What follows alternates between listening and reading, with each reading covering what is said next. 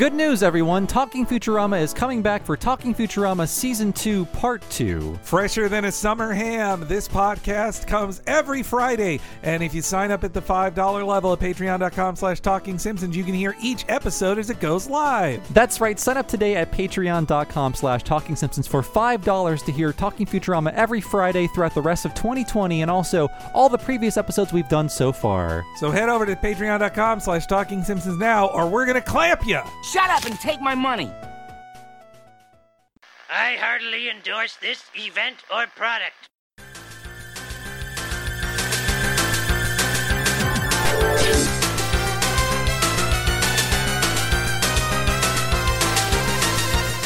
Ahoy hoy everybody, and welcome to Talking Simpsons, proudly recorded in the United States of Dorksylvania. I'm your host, Little Mooching Sack Holder Bob Mackey, and this is our chronological exploration of The Simpsons. Who else is here with me today? Hey, it's Henry Gilbert, and this calls for some Toonskis. And who is our guest on the line? It's me, Mike Drucker.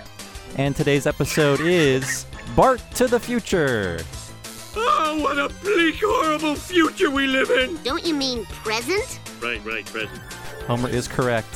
Today's episode aired on March 19th, 2000. And as always, Henry will tell us what happened on this mythical day in real world history. Oh my God! Oh boy, Bobby. Robin Williams is announced to be singing Blame Canada at the Oscar presentation the next week. Wario Land 3 is released on the Game Boy. And NSYNC becomes megastars thanks to the release of No Strings Attached. Biggest news for me is Wario Land 3. It's an overlooked gem. Buy it on the 3DS eShop. That's all I have to say. Fantastic Metroidvania-style game. Wario at his finest. Yeah. I know, Drucker, you're a big Nintendo fan as well. I like those the Wario Land games. They tried to imitate them. I think the last hardcore Wario platform was on the Wii. That's 11 years old now. And I think none of the later ones were made by Nintendo. They were all farmed out. So I mean, they tried, but they effectively killed Wario. Actually, the Wii U killed Wario with that Game & Wario crap. Oof. Yeah, sorry. Yeah, that's a shame. That I love game- that series too. That game just didn't function as intended. Yeah. Virtual Boy Wario was great, and no one played it. That's one I have to track down to emulate because it's the missing link in the 2D Wario platformers for me. I need to touch that one.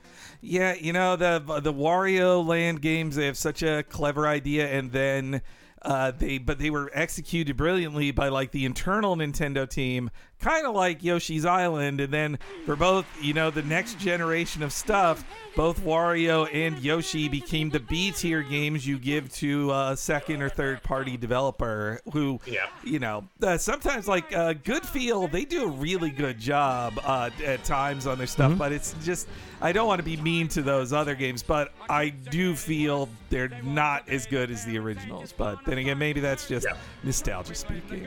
But, for me as a hardcore South Park fan back in 2000, I was definitely paying attention to, there was talk the Oscars wouldn't perform Blame Canada like the other Oscar-nominated songs because it was too dirty. And I don't know if you guys remember that controversy during March of 2000. Oh, I just remember that Matt Stone and Trey Parker were very upset about losing the Oscar when that honestly, comes after that, yeah. I think having the punk rock cred of losing the Oscar is more important if you're South Park.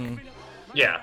Is that the Oscars that they showed up to in the dress? In the J-Lo dresses? I believe so, And they were also tripping on acid at the time? They did acid for the first time, is the story they said, and were just so, at any question they were asked, they just said, we're so excited. We're so excited. The Robin Williams performance was fun, and he said, I think he goes when he tells me to fuck myself, the line becomes tells me to myself. That's how they did it. But you're right. They lost to Phil Collins for Tarzan, and then in months later in the Timmy 2000 episode, he comes to town and they imply that he shoves his Oscar up his ass for enjoyment. So little hurt feelings there on the awards. And even if you still want to win it, even if you're even if you have that punk mentality, you still want an Oscar.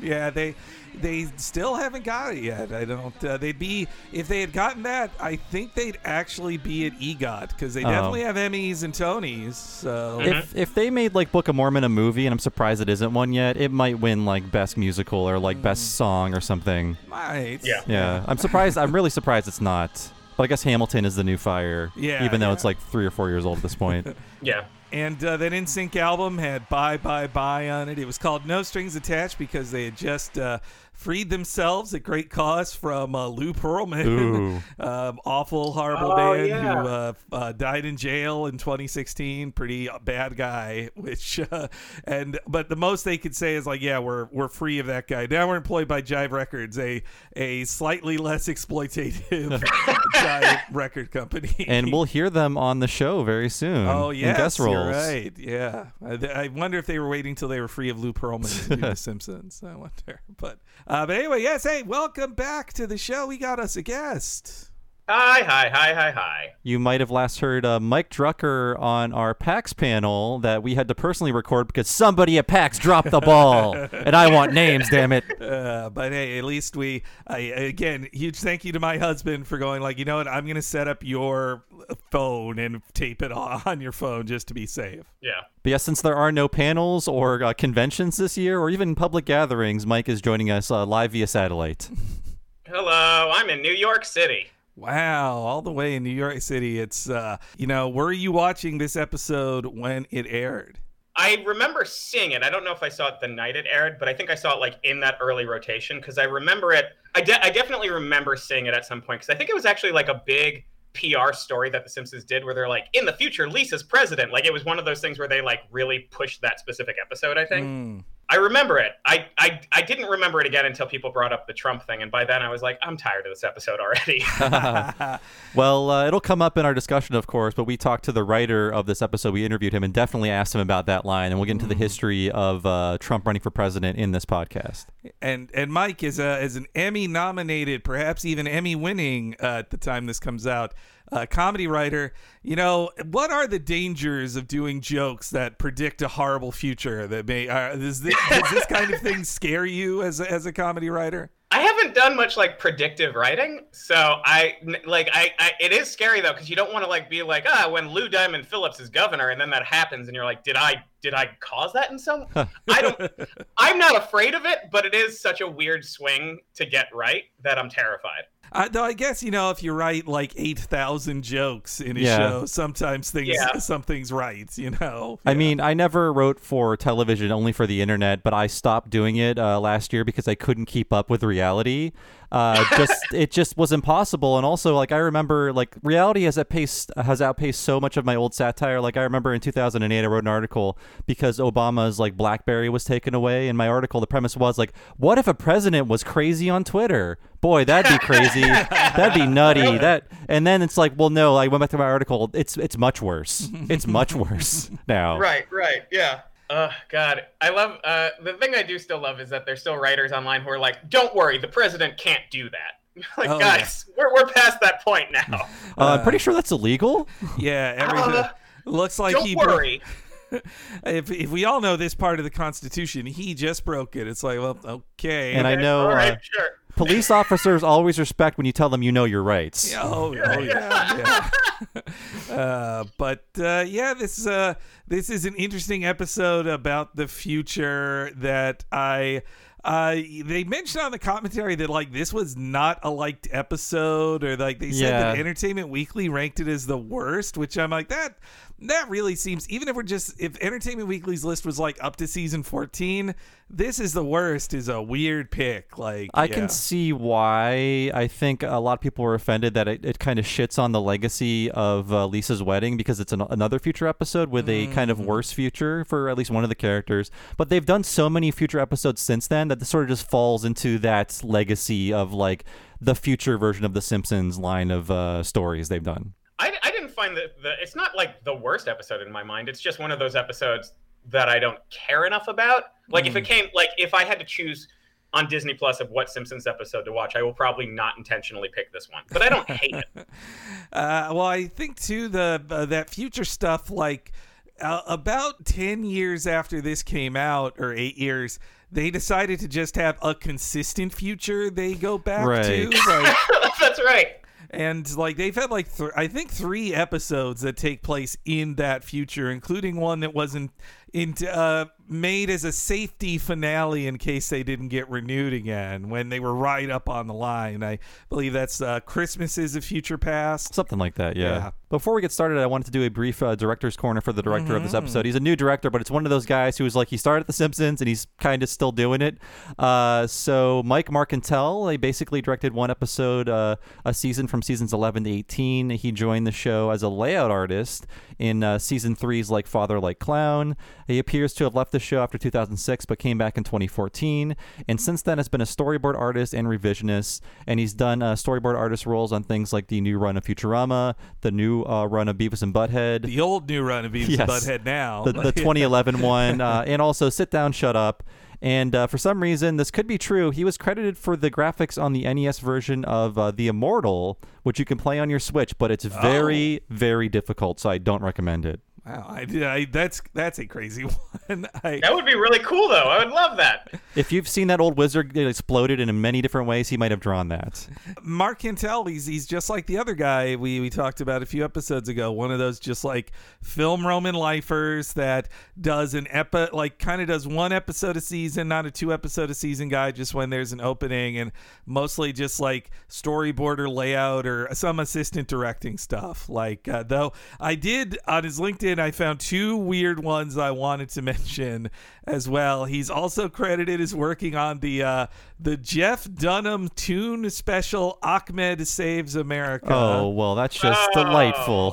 Look, you take what jobs you got. I'm not blaming him for the character Ahmed the Dead Terrorist of Jeff Dunham fame, but his other one is this show I am so interested in because it never got released and seemingly had at least multiple episodes finished. The show Murder Police. Ooh, yeah. Oh, yeah. He worked on that show, Murder Police. I've known multiple people who wrote on it that have just said, yeah, it just never came out. They just a fully complete show of animation, and that Fox was like, nah, we're not airing it. It was going to be in the Fox Animation Domination primetime schedule, and they just decided no, but didn't even repackage it to like FX or anything. It just doesn't exist. That's bizarre. I think they threw it in the same animation of The Damned Vault with David Spade's Sammy. Oh God, at least Sammy got one airing. And that's not the Louis C.K. cop show. That's called The Cops. I forgot there were 2 canceled cop shows. Yeah. Yes.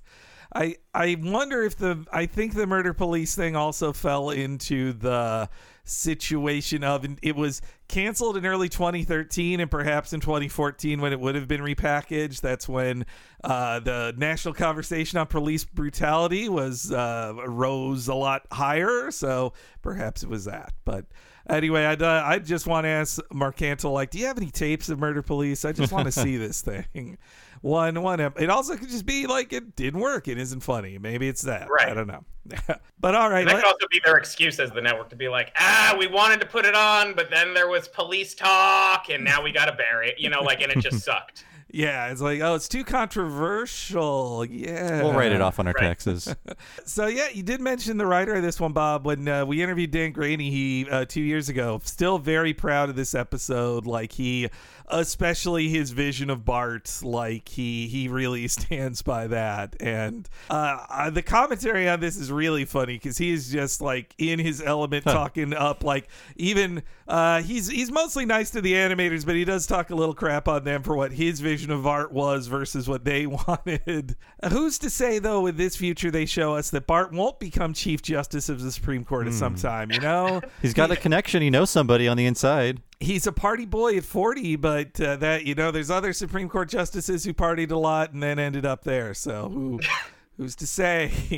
It begins with like a mosquito opening that I 100% had forgotten. Yeah, me too. And especially like the weirdness of, I guess they didn't want the family to just go straight to a casino. They decided like they didn't want it to be planned that Homer would take them to a casino. So it has to be an interrupted vacation by an accident and then they go to one. I guess that's the choice. I think so. But I was also shocked at like, oh, they just had a guy's hand to just be eaten off. Yeah, when I saw the class ring, I was like, oh, I remember this joke, because otherwise he wouldn't just be wearing a ring. And I think we talked about this before, Henry, that around this time it felt like every comedy writer went to a Native American casino, because there was like characters go to the casino episode in almost every show. Right. And in my neck of the woods, a racist neck of the woods, the idea behind this was, oh man, what a scam. They don't pay taxes on that. Can you believe that? Like, not understanding it's like the tiniest bone we throw at people that we decimated. Yes. Yeah, I mean, me growing up in Florida, though, they were so prominent with like Seminole-owned casinos, and the Seminole tribe worked with colleges, so we had a weirdly more like, oh yeah, that's the casino. Like, there was less of that weird suspicion because the state had already worked with that tribe so closely on everything. But I remember, like, when other people would say that, I'd be like, it seems like a casino, guys. Like, I had relatives from, especially, like, Midwest relatives who were like, this, like, the same thing, like, this fucking scam. Like, right. I don't know. It's casino. You know, my father loved gambling, but did not, and we lived in Florida, but we did not go to any tribal gaming, I think because of anger like that, I think. Wow. I think it was just the feeling of like, yeah, that they're taking advantage of a rule, which is like, I mean, tribal gaming jokes were all in the late 90s, but I also think it was just a way of like using warmed over F-Troop jokes. I was just thinking, it's just like the corniness of trotting out F-Troop jokes and also being ironically racist. Yeah, as was the style at the time. Everybody did it. A year earlier, Peter Griffin went to a Native American casino in 1999, and I was confusing a lot of the jokes in that one with this one because I've seen the first 3 seasons of Family Guy so many times because of Adult Swim. And there's the 1997 episode of Duckman, Roll With It, that also just starts with the family arrives at a Native American casino. Duckman, the father, does a bunch of like racist, offensive jokes at Indians and quote unquote Indians. And then the family is shocked at it, like, which it follows the same pattern as this too. It's like, I mean, I'm not saying anybody ripped anybody off, but it's just all this parallel thinking of comedy writers. Speaking of ripping people off, in this Family Guy episode, I forget, Lois becomes addicted to gambling. What? All right. Yeah. Oh, that's right, she does. Peter. All right. Oh my God. That's not good. No. The lawsuit's coming. Though I looked into the history of it just a little bit, and I mean apparently history of tribal gaming, like it had been going on since the 70s. Like occupants of the reservations had found that, they have a legal loophole to create casinos on their land and make money off of it. But by 1995, that's when it like went around the news stories like it's a $4.5 billion industry. Like that amount of money, I think, is when people really took notice of it. And also, I mean, a complicated thing about it is like, obviously, some people are mad that Native Americans are getting away with something. But I mean, also, the world of gambling and casinos is a ugly world full of bad people. Like that. Are you saying there's crime in the gambling industry? I don't know. Well, like noted asshole and Bush administration friend Jack Abramoff was like, he went to jail for how crooked he was with tribal gaming and getting into so it's but I mean, for the colonizers of a country to be mad at how the native people use the small amount of land we left them after we killed everybody, that seems kind of bullshit also. What I like is Lisa is actually kind of weighing those things, and then the show's like, no, we're not into that. No. I will say though, like you could tell it's more about the Indians and the casino part because all of the jokes are about the Indian part. Like no one's like, this casino shouldn't be here. It's near a school. Like every joke in all of the episodes we've mentioned are about like people with the name like runs with scissors or whatever. Like it's always like a shitty name joke. And it's never like the casino part.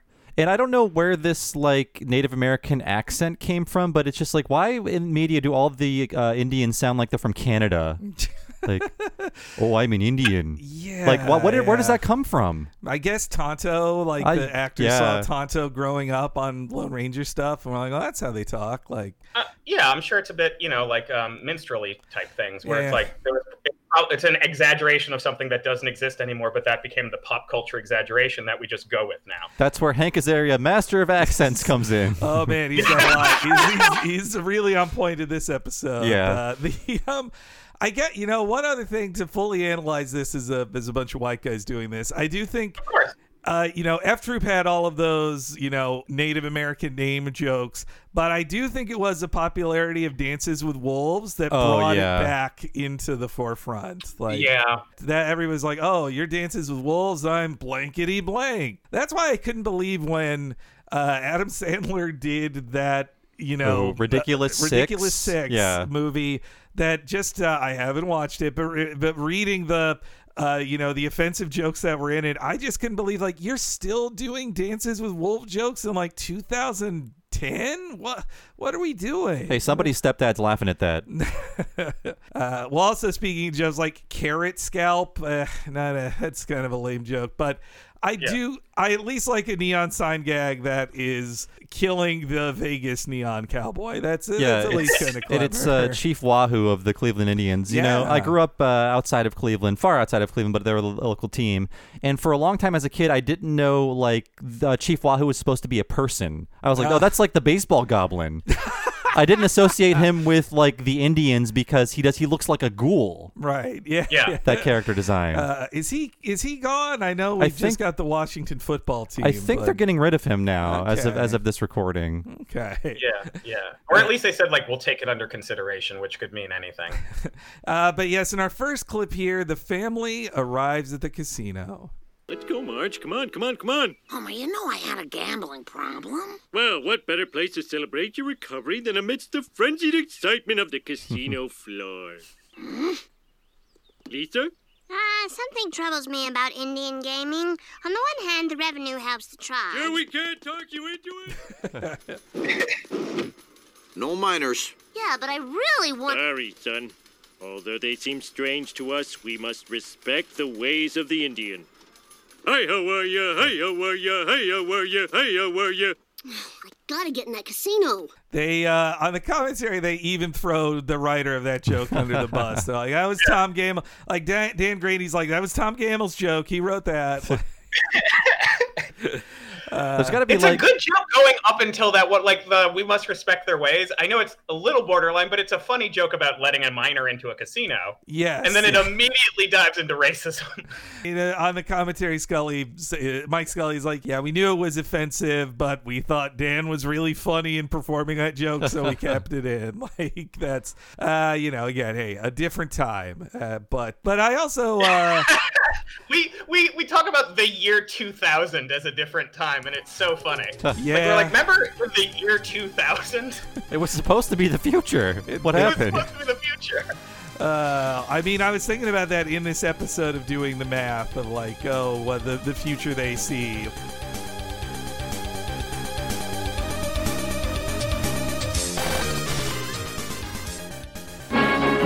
The Simpsons will be right back.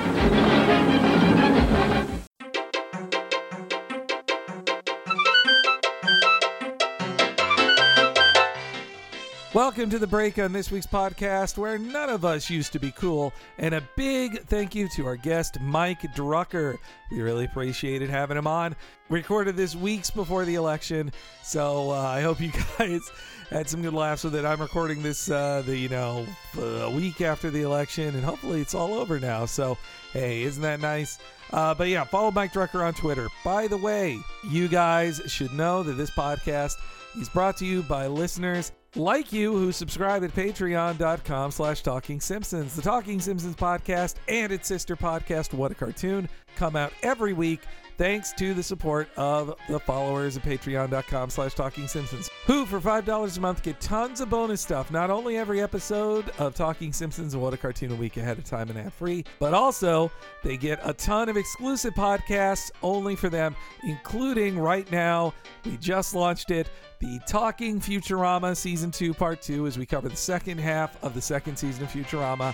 It lines up perfectly with the 11th season of The Simpsons, so it's fun to enjoy them at the same time. So please sign up today, $5 a month. You'll get that and all of our previous exclusive miniseries for The Critic, King of the Hill, Mission Hill, and previous Futurama podcasts, and so much more. So please sign up for $5 a month at patreon.com/Talking Simpsons to support me and Bob.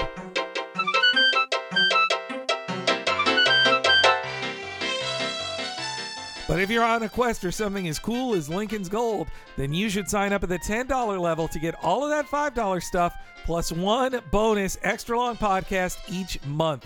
I'm talking about the What a Cartoon Movie. For our $10 and up subscribers at patreon.com/Talking Simpsons, they get to hear each month an extended, often over 4 hours long, podcast about a different animated feature film in the same style we talk about Simpsons and other cartoon shows. This month, you're going to get to hear the Wallace and Gromit Curse of the Were-Rabbit podcast as me and Bob chat deep about that stop-motion classic. And also, you can hear all the previous ones. 2 years of What a Cartoon Movie podcast available to you at $10 a month.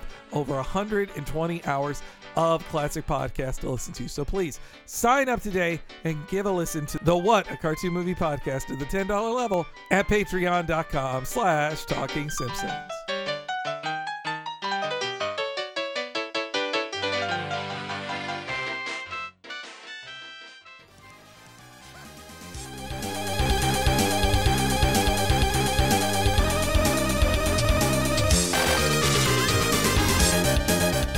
You know, the kid not being allowed to casino thing, too, that reminds me of, like, I went to Vegas last year, and it still struck me of, like, yeah, they can't.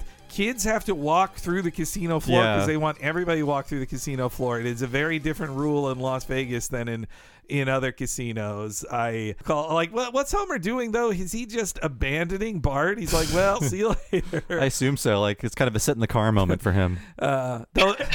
Though it's also a very of this era for Homer and Bart to just walk away from Marge and Lisa and be like, you're not fun, we're going away. You guys maybe you'll get a story. Fun.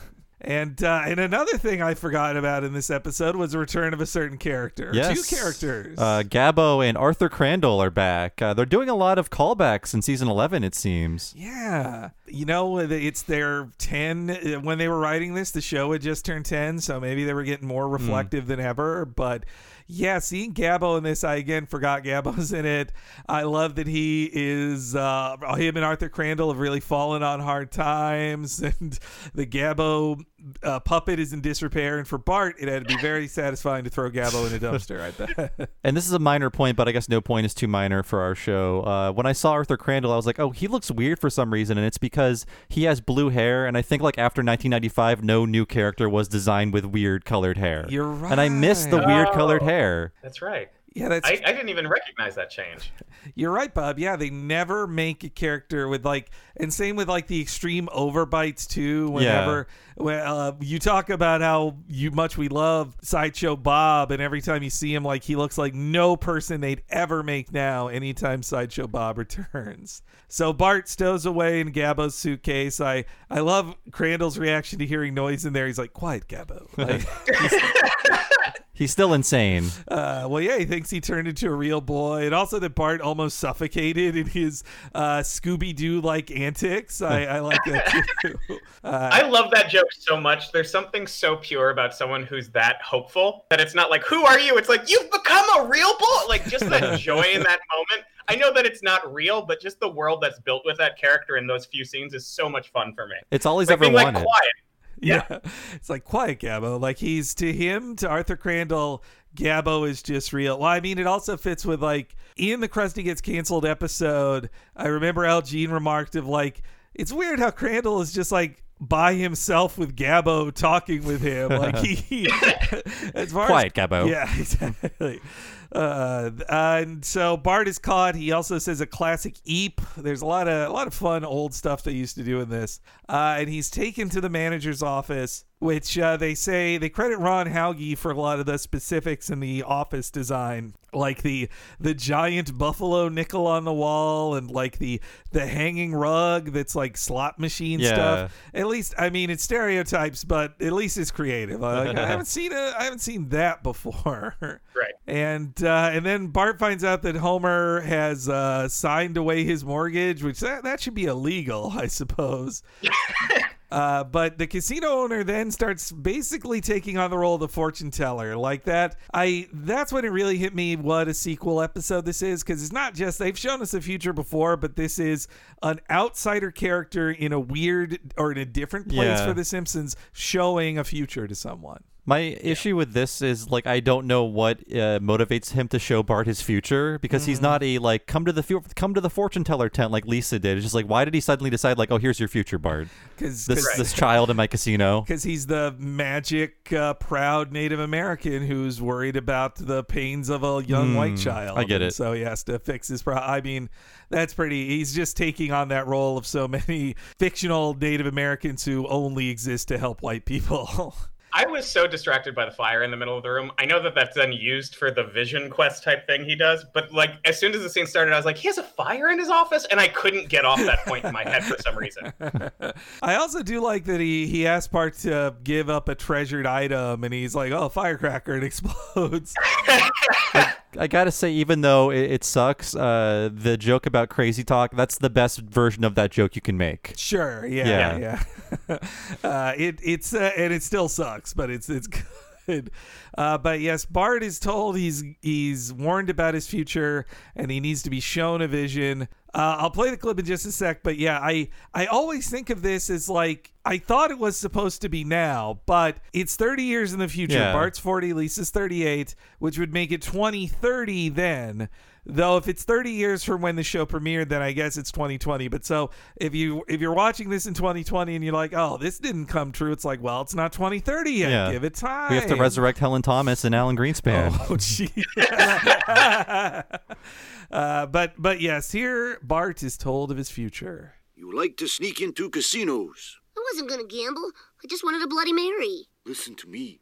Unless you change your deceitful ways, I foresee a life of bitterness and failure for you, Bart Simpson. How'd you know my name? Your father just took out a second mortgage downstairs. You're listed as collateral.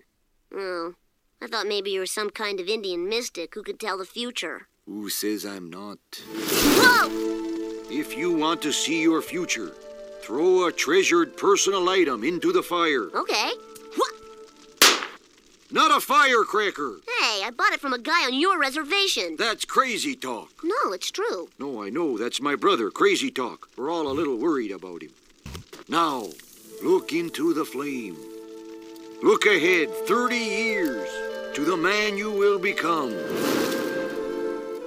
So then we see the horrible fate of Bart. And I think people hated this episode. I don't think it's the worst episode. In fact, I kind of enjoyed it upon this viewing. I think they hated it because Lisa's Wedding was such a sweet episode, and Greg Daniels wrote it. And of course, it's a collaborative effort, but Greg Daniels, all of his stuff has such love for the characters, such heart to it. Like, even if you wouldn't get along with a character, he likes to show, like, deep down they're good inside and maybe good things will happen to them. And this episode, just like, no, everybody is not doing very well, and especially Bart. Bart's fate is especially dark. And I've come to like this episode more that in the 20 years since it has aired, I have known guys like this, and it is such an accurate depiction of this kind of dirtbag. Yeah. One thing I'm also struck by is how much I like Ralph Wiggum. Like, in this relationship those two have, and I know we'll get to it, but like Bart is like, you're right. He's like one of your friends that you grew up with that you're like, oh, this is like who you are now. And Ralph Wiggum, I'm like, oh, that's me. I'm just kind of frustrated and a little bit sad, and I used to be a dumb kid. Ralph in this, I created the headcanon that Bart and Ralph are a couple, or used to be. I want to imagine that. But the only cheat I don't like is, like, I think Lisa's Wedding worked a lot harder to make the future seem plausible in terms of how the characters are acting. And this one is just like, no, Bart, Ralph, Nelson, and Milhouse still have the voice of children. Oh, yeah. So, for whatever reason. But yeah, I think as I've gotten older, I've come to this. I've been honest when I didn't like an episode when it first aired, like Battlestar Galactica or the Alone Again. This one, I didn't. I thought it was all right. I didn't hate it. And the older I get, the Bart version is just so perfect. Like when I saw this when I was 17, my friends who would become this Bart were also 17. But when I've seen them in their early 30s or even late 30s, and I'm just like, oh, you did become Bart. This exact kind of guy who says, like, I had that idea, but it was stolen. And you're like, I could be president, but I'm too real for everybody. Everybody is ripping them off. All of their friends are suckers for doing certain things that everyone is expected to do. It's great. I love every part of this character. If you break something, it's like, way to make a thing play. Like, it's nothing. Nothing is your fault, and just it's such a perfect mix of like narcissism mixed with loserness. Like that he's a guy who's accomplished nothing and knows he hasn't, but his narcissism Bart can't admit that he screwed up. He has to be like, every person was against me, everybody dropped the ball, it's not my fault. And he's always like one scam away from being where he wants to be. But it'll never happen. And as Granny tells the story, he felt he was partially in friction with the animators on how Bart would be portrayed here, because he had nothing but nice things to say about the animators, but he did think the animators saw themselves as a grown-up Bart and didn't want to make a grown-up Bart a loser, because they're not losers and they're not like this type of guy, so they didn't want to draw Bart that way. And Granny said he was very insistent, like, no, Bart needs to be fat, he needs to have like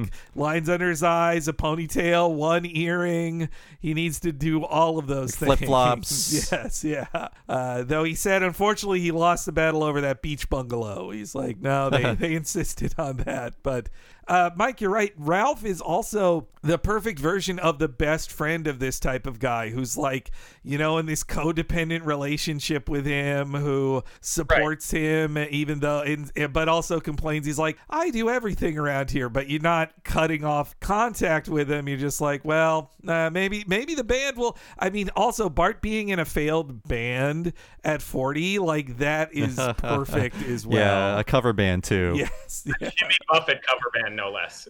So great. And, Jimmy Buffett's popularity is strong now as it was in 2000. I consider him more of a restaurateur than a musician these days. I once worked with a comedy writer who was non-ironically a massive Jimmy Buffett fan, and would like get angry when people made Jimmy Buffett jokes. Like he was like, you guys don't get it. It's about like relaxing.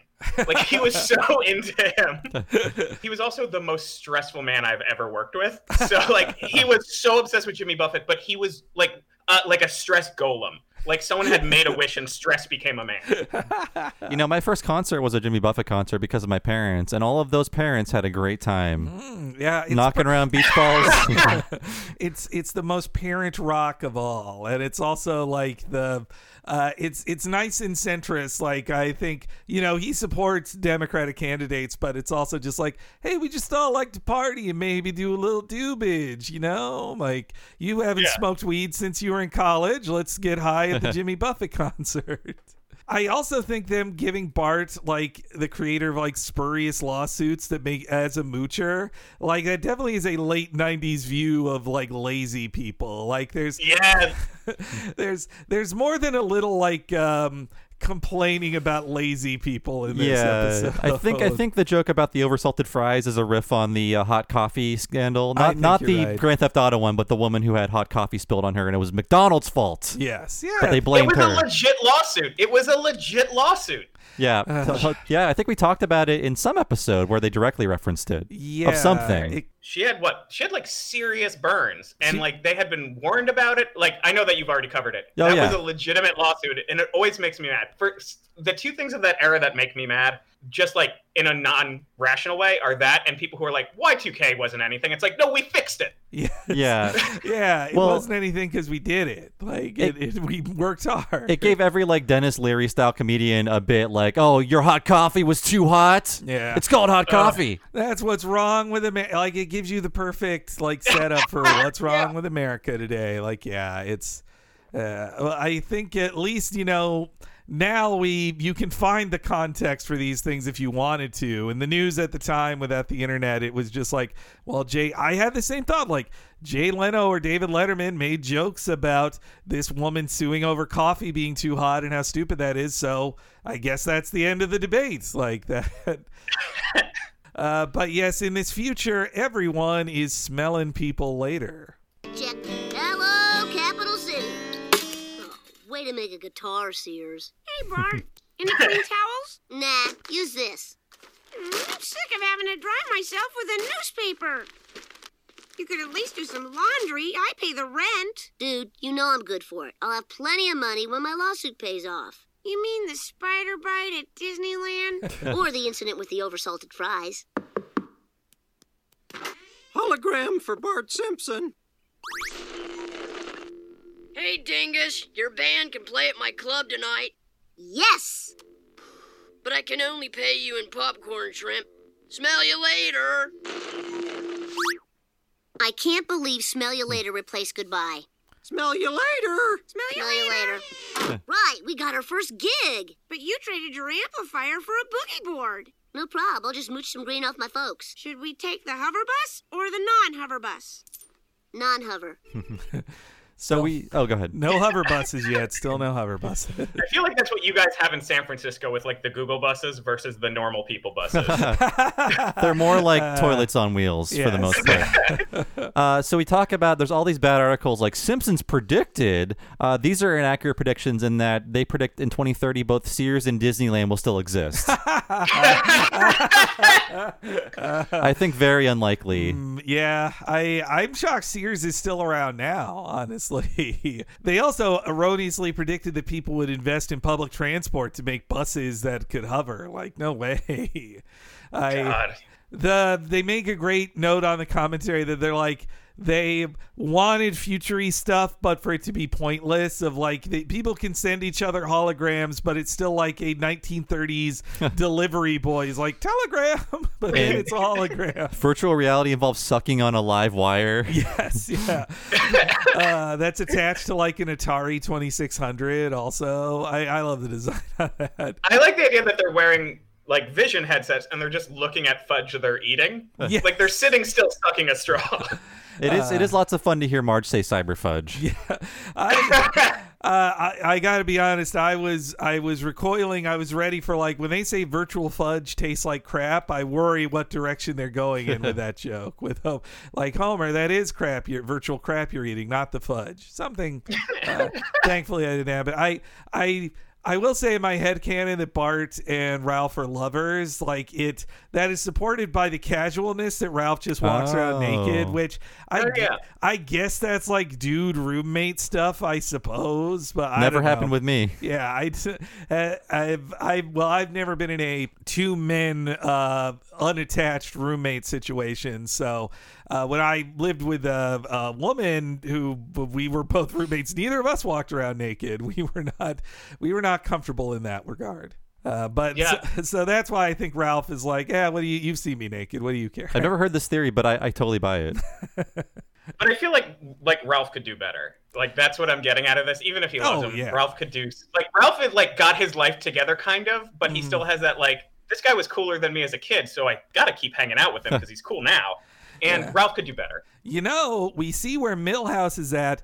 Clearly, at some point, Milhouse made it. It would be natural that this would be Milhouse with Bart instead. Yeah. So at some point, Milhouse made the break in his life. He's like, I have to get Bart out of my life. I need to succeed without that. Or he just followed Lisa to Washington because he's in love with her. Well, I guess what's weird is that there's no adult Milhouse and adult Bart interaction in this episode when they were best buds. It just hit me. I think the one thing that's missing is like the mention of an ex-wife or ex-wives with Bart. Yeah. And like because he had that in Lisa's wedding. It's true, and also like you're right. This could be a gay relationship because like Bart is not like a horny party dude. He's not talking about babes or anything like that, like you would expect him to. Right. He's he's wearing that Hawaiian shirt. And, but Homer suggested it.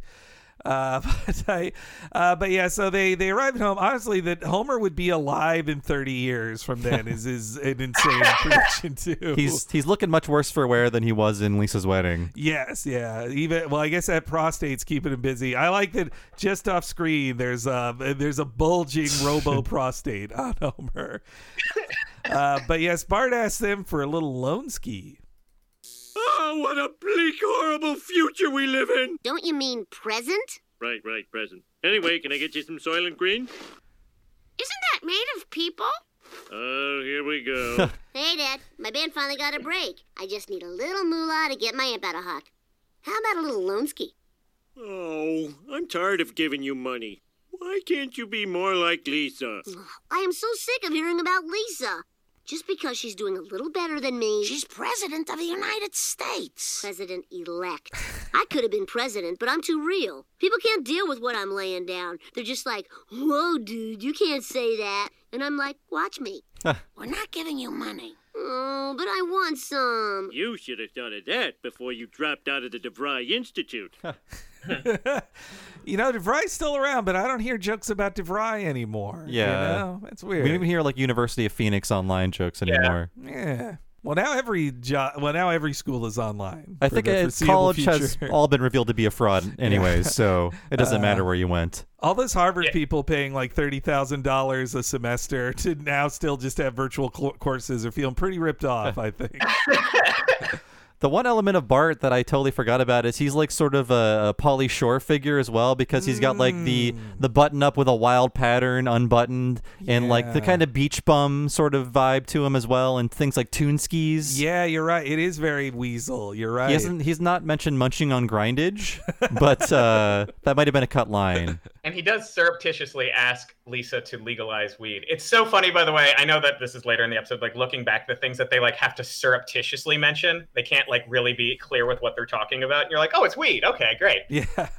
That is one where they were off by like 15 years. Like, I mean, it's not nationally legal yet, but it's getting more and more decriminalized as we go, despite what I think both presidential candidates say. But yeah, what you gonna do? I do really one of my favorite jokes in this episode is the great, like, Homer's reaction to Ralph's moral objections. Here we go. Like, here we go. Yeah. Here we go again. That's but kind of the most accurate thing to the future now, where you're like, isn't this all right? Here we go, masks again. Yeah, exactly. That just shows that.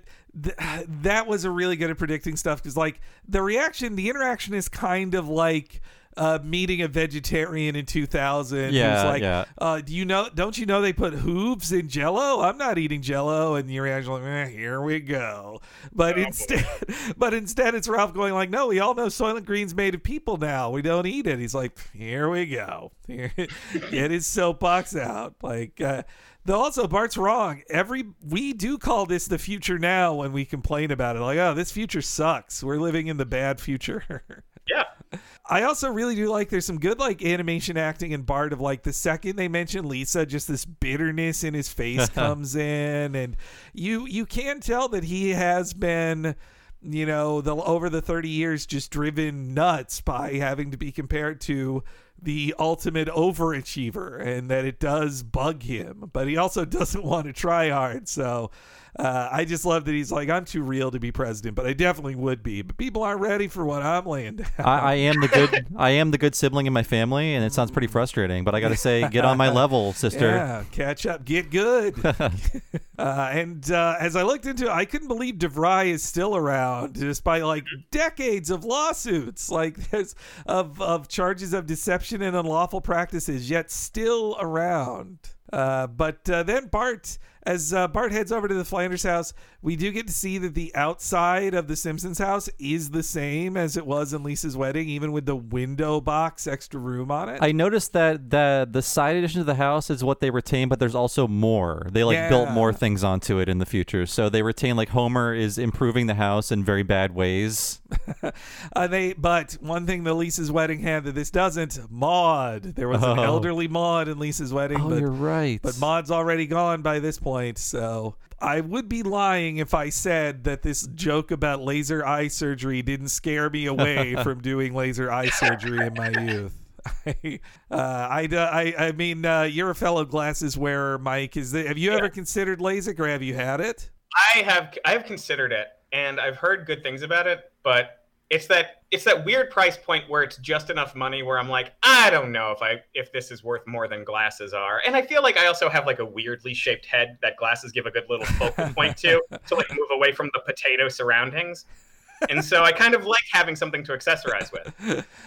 You're selling me on glasses more now. Yeah, no, I've considered it too. I've had multiple friends who've had it who say very nice things about it. And I'm like, no, it's great, or it's crazy to wake up and just see instead of like I'm just used to like waking up. I'm blind until I grab my glasses. Like that's just how the morning is. But you can see yourself in the shower. Frankly, I'm over it. I don't want to know what my naked thighs look like, honestly. Right. But yeah, I think at the bottom of it all is this joke that 10 years after you get laser eye surgery, your eyes fall out. LASIK was like new then. Now I read a 2019 article on WebMD about it is pretty safe. It said maybe a 10% risk of eye pain that will subside over time from, getting lasers blasted into your eyes.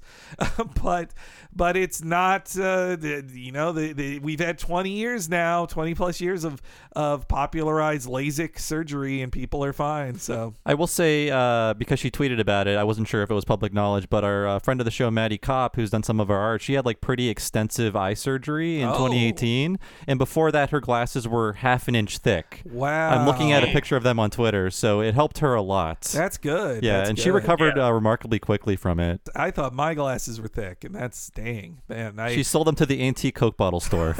She made them hits. But yeah, Bart shows up with his moochin sack, and Ned still doesn't want to give it to him. I love too, Bart does the ultimate dirtbaggy move of this is a dirtbag last resort of saying you know what, you're right, and this is the last time I'll ask for it, so I'll turn around. I like he brought only the small mooching sack. He was being a little humble.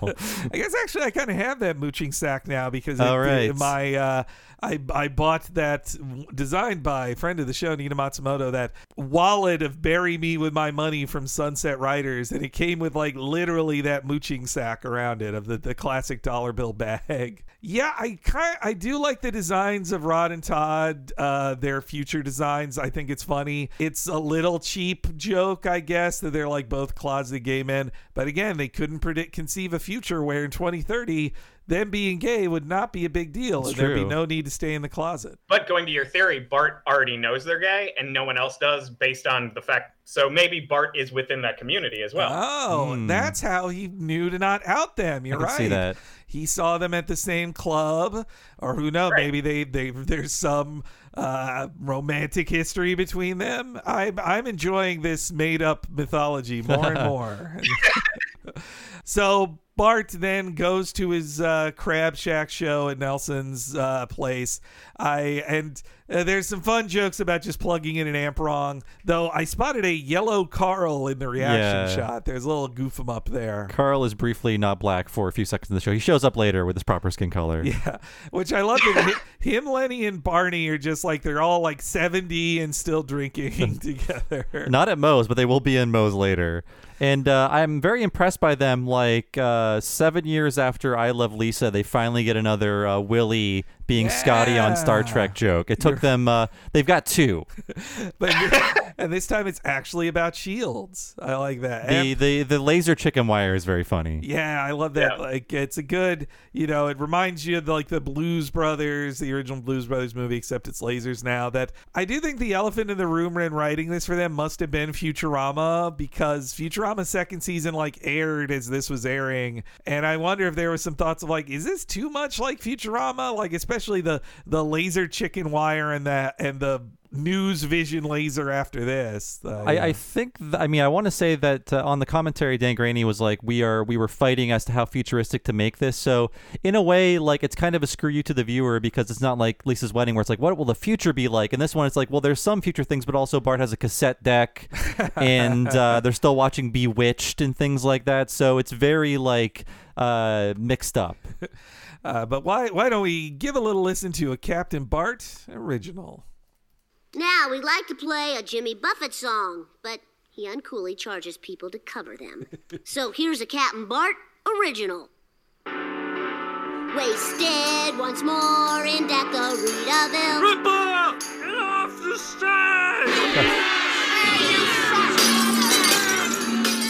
Need more power. The shield won't hold much longer.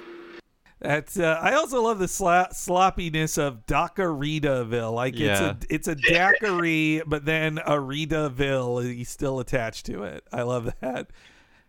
And that he defines charging to do covers as uncool. I just love it. And that he's big enough for Jimmy Buffett to notice. Oh, yes. Yeah. It's Buffett. I mean, Buffett's probably sued him like twice at this point. How many Margaritavilles has Buffett shut down before he built his own? Oh, my God. I bet he's more litigious than like Nintendo is with a used game store putting Mario in their side. Oh, yeah, totally. And there's also a good return of the hover bus joke. So we see a bunch of hover buses drive by, and then a shitty old regular bus drops off Bart and Ralph. As they arrive, that's where we get to see, like, it is a really fun bungalow they have there. Which, and I do love that Bart loves Bewitched, like specifically reruns of Bewitched. That again is so. That's another bit on the commentary where they seem to be going like they want to say this reminds them of like a brother-in-law or something, but they go like, oh, this doesn't remind us of anyone we know. No. Like, watching bad daytime TV reruns was the hallmark of being an unemployed loser in this time period. Yeah. I could go for some Bewitched right now, though. But, Bewitched is pretty camp, going more to my Bart is gay theory. But, but yes, Bart is told, smell you later forever by Ralph because they've been evicted. It's all falling apart, and Bart knows there's only one way out of this mess. No, I've got to have a beer in there. And Bewitched is on. Now we've got no home, no money, and our band's going nowhere. And it's all your fault. Smell you later, Bart. Smell you later forever. Oh, he's right. I'm a loser. There's only one way out of this mess. From around the globe to your frontal lobe, this is Brain Vision News. Tonight's winning lotto number, 446. Damn, I was so close. I had 327. In other news, President-elect Lisa Simpson moves into the White House tomorrow. The 17-bedroom home features free long-distance, laundry service, and 3 food kitchens. So I'm the president's no-good brother. Moochie moochie. Man, that they do so many great suicide jokes in this. Yeah. I say every time, self-harm, not something to joke about. But they really loved this suicide joke here of just the fake out of it, I suppose I should say. Yeah. I love free long distance as well. Free long distance in the future. That was quite an amenity in the late 90s. We were still in the long distance wars. Now we have all the long distance I could handle, and I don't call anybody. I should call my mother more. I know. But I also love that Kent describes it as from a freeloader's perspective. That's how he describes the White House. Food kitchen is a great pointless descriptor. Yeah. Graney credits that one to George Meyer, just a fun George Meyer word. And same, the President Lisa we see there, it's kind of a mashup of her wedding look and also in her Monster Island fantasy. Oh, you're right. Where he's like President-elect. Actually, both of those have a President-elect. That's right. In it. But yeah, she kind of has the wavy. Yeah, the wavy hair of her wedding. But she's like 16 years old. I took her as like 22 in Lisa's wedding, and she's 38 here. So the elephant in the room, not just Trump, but were we actually thinking about Hillary being president at this point? I feel like that was talked about in some form. I think she was still like pretty I think she still ranked high on those like respected women lists. Yeah. I think you're right. I think it wasn't until she was in the Senate that people were like, well, naturally, the next step is the White House. Well, a month before this was when Hillary announced she was running in New York for the Senate. So I think there was definitely more talk of her like aspirations. And as I recall before, Gore did it, there were occasional news stories of like, but what if it was Hillary that ran instead of Gore and all that stuff. So, and I do think the Lisa's first straight female president line, it does feel a little like a wink towards "Isn't Hillary a lesbian?" kind of joke. Yeah. And I mean, yeah, we all. Why wouldn't you assume Hillary's going to be president? We all did. First in 2008, I think before Obama rose up in the polls, I think we all were just like, yeah, it's going to be Hillary. Yeah, I mean, she was president in the Itchy and Scratchy cartoon before the Simpsons movie. Right, in 2007. Yeah. So this whole stuff here, though, is very much about the commentary. They say Donick Cary is a big Roger Clinton fan, so that's he said where this really came from. Though it's crazy. This also feels like a what a quaint kind of time of like jokes about Billy Carter, Roger Clinton, of like the fuck up brother or the less famous brother, specifically brother, not even sibling, of a president. Like then right after this, the Bush administration is just the whole family was there. Yeah, and we elected the wrong Carter. and let's not forget Malik Obama, the half brother of Obama, who's like a right wing crank. That guy, yeah. And now it's just the entire family just occupies it. You can't I wish there was just a Trump brother. You're like, yeah, Trump's brother, that weirdo. It's like, no, it's an extended family, a very, very large family of Trump weirdos. Yeah, you kind of want like there to be a Zeppo Trump who's just like this side character who's just kind of fun and out there, but they're all evil. They're all even like Mary Trump, that book. I'm like, you could have done this earlier. Yeah, or release this information for free, maybe not in a book you sell. Like, right. If Joseph Biden were to be elected, look up his brother because he looks just like him. They're like weird brother twins. So were he to be president, that would be our next presidential brother, and it's really strange how much he looks like him. Do we get like a Dave situation if Joe Biden something happened and we needed to replace him, but we didn't know what to do? Like, could we Dave him? That's what I was thinking immediately when Henry said that. I think so. I was just thinking of that because somebody very funny on Twitter. The Lincoln Project, Henry. No. Okay. The Twitter account Buck Lepard did this very funny collection of just people watching Jay Leno in their movies where he's just making jokes about like, you seen President Mitchell lately? That's weird. And so Dave's in there. But the funny thing is there's a clip of that from Dave and then also In and Out. So there's two separate clips of Kevin Kline reacting to Jay Leno joking about his character and just turning it off like, that's great. You can just count on Jay. No, I guess you see Jimmy Fallon in movies sometimes or other hosts, but I feel like it was always in the 90s and early 2000s, it was only Jay Leno who did the fictional scene stuff. Yeah. Here's a fun behind-the-scenes fact about those scenes is I have seen a specific host say no to that and yes, and it depended on the movie. Oh, okay. I didn't know there was so choosiness about that. Interesting. Not the host I work for. Nobody asked us to do things, but a host I've worked for in the past. Okay.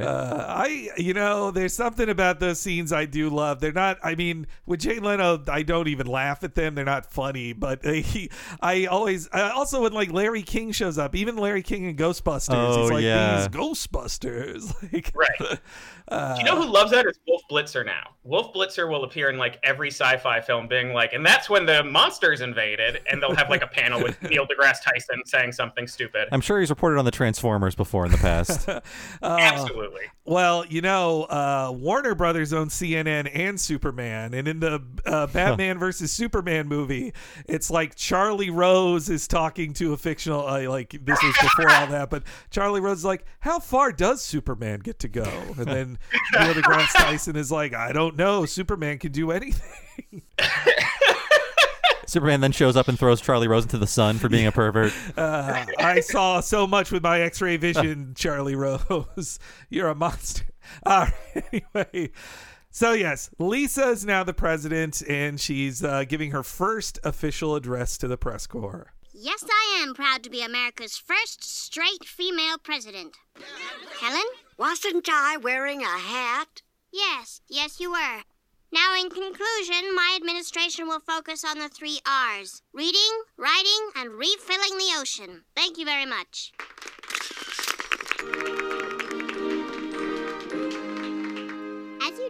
inherited quite a budget crunch from President Trump.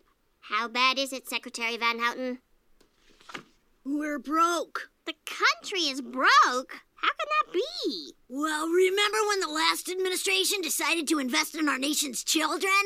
Big mistake. The Balanced Breakfast program just created a generation of ultra-strong super criminals. And midnight basketball taught them to function without sleep. What about my pledge to build the world's largest bookmobile? Isn't there any money left for that? No. So... Well, first, Helen Thomas, right? Yes, Am let's I right? talk about Helen Thomas. Famously a White House press correspondent for a number of decades. Started with JFK. And she'd always be very vocal in that room with the best or funniest questions. And she would not make it to 2030. She died in 2013. If she was still alive in this cartoon, she would have been 110 in 2030. Geez. So in the late 90s and in both the Clinton and Bush administration, it was a fun thing if you were a news viewer to see a Helen Thomas the late Helen Thomas just pop up and be like, Mr. President, why do you do that? Like that would be funny. I had forgotten why she had left the White House in 2010. She said... oh, shit, you're right. Said a lot of stuff about a certain group of people that control everything, and that many people felt was very anti-Semitic. And so in 2010, she was not invited to the White House press corps anymore. And I don't think I completely forgot that. When I saw this Helen Thomas joke, I was like, yeah, Helen Thomas jokes from like 2004. And then I went to Wikipedia and I was like, right. Yeah, when you said it, I just remembered. You know. It's what are you gonna do? What you gonna do? She got old. Also, as far as predicting the future, we have too much ocean now. It's not we need to refill the oceans. We got too much. Get it out of here. I also like that the Trump administration, their issue was that they spent like too much government money on like educational programs. That's true. Yeah, they. But also, there's sort of like an echo of the super criminals thing in there. Oh, yes. Striking me, like I kept going back to that, being like, that's an interesting choice in some, because I feel like we said, that was a big conversation in the 90s where it's like, are we like coddling these urban teens to be super criminals? And it feels like that's the joke here, but in a very weird way. Yeah, no, I wrote down super predator in my thing. That's what I meant. Yeah, because it does. The programs Milhouse is referring to were the ones that were like, the social programs that were intended to fix the super predators that we were being warned about from like both sides of the aisle in the 90s. And so having that come up here of just like, oh, that midnight basketball actually just made them able to see in the dark. Yeah, function without sleep, which is like, okay, who are you scared of here? Who are we supposed to imagine when you talk about midnight basketball? It made me slightly uncomfortable. But yeah, okay. President Trump. Yeah. She said it. I feel like the escalation of craziness in terms of who got elected, like it started at Governor Jesse Ventura when like a wrestler is a governor, and then we get Arnold Schwarzenegger and it's like, well, nothing is crazier than this. And then 2016, obviously President Trump. But I do remember like a lot of celebrity well, not a lot, just a few notable ones. Like, oh, the celebrity is running for something. How zany. And one of those was Howard Stern potentially running for governor of New York. My uncle was a huge Howard Stern fan, and I was like keeping up with all the Stern stuff when I was far too young. But he was appearing on Letterman talking about running for governor with a lot of the same Trumpian promises. Because Trump was on Stern's show all the time. Yeah. I mean, they all speak to a same kind of like populism style of just like, these clowns in Washington can't do it. I'm a businessman or I'm a regular guy. I could fix it. Like Ross Perot spoke to the same thing too, the same kind of outsider status. But and yeah, I mean this the Trump thing, like this became the ultimate Simpsons predicted it article thing. Like just the screenshot of Lisa sitting at her desk, I've seen in so many like thumbnails for articles online. But Trump had been very open about publicly toying with the idea of running for president for almost 20 years before he ran for president. Like there was an NPR article I found that charted like all his appearances, saying it like they were like, no, in 1988 he appeared on Larry King and Oprah and was just like, oh, I'd like to run for I'm not doing an impression, I won't do it, but but he's like, I would run for president, but I'm very busy, but I think America needs me, blah blah blah. That was 88 when he was considering it in the Dukakis Bush. Then we come to 1999, and he's saying the same thing. He's talking up a potential vanity run. I do think, they didn't just pull it out of thin air, the idea that Trump could be president or the ridiculousness of a President Trump. Yeah, I guess we can, this is our time to get mad at young people, because I do see like younger people surprised. It's like, oh, there's a joke about Trump in this. Wow, that's crazy. It's just like, no, when I bought my first Mad magazine in 1989, it was full of Donald Trump jokes because he was a laughingstock for like 40 years before he became president. Just like, I remember when Back to the Future 2 turned 30 or whatever, or 25, it's like, Biff kind of reminds me of Trump.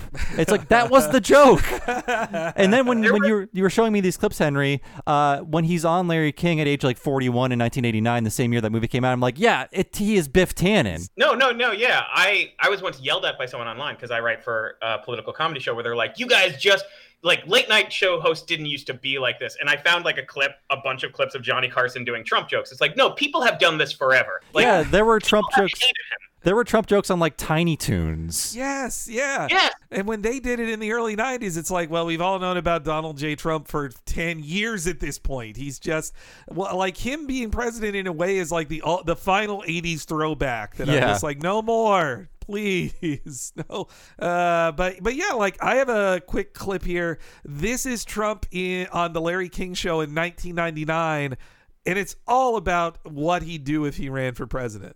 We're back with Donald Trump. We're going to be all over the board tonight talking about lots of issues as he announces the formation of exploratory committee to possibly seek the candidacy of the Reform Party. Do you have a vice presidential candidate in mind? Well, I really haven't gotten quite there yet. It's just Oprah. I love Oprah. Oprah would always be my first choice. Oprah, your competitor, right? Oprah's competitor. You know what? I'll tell you, she's really a great woman, though. She is a terrific woman. He is so different now. Yeah. I think Larry King is holding up better. Knock on wood. We're going to launch this podcast in 2 months. So. Yes. God.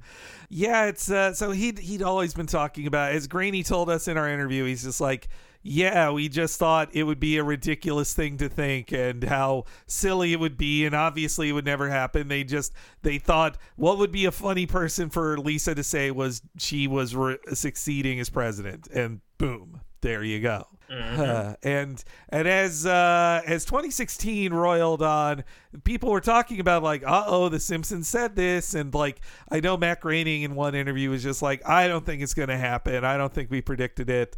And the chalkboard gag for the episode that aired on November 13th, 2016 was being right sucks. So yeah.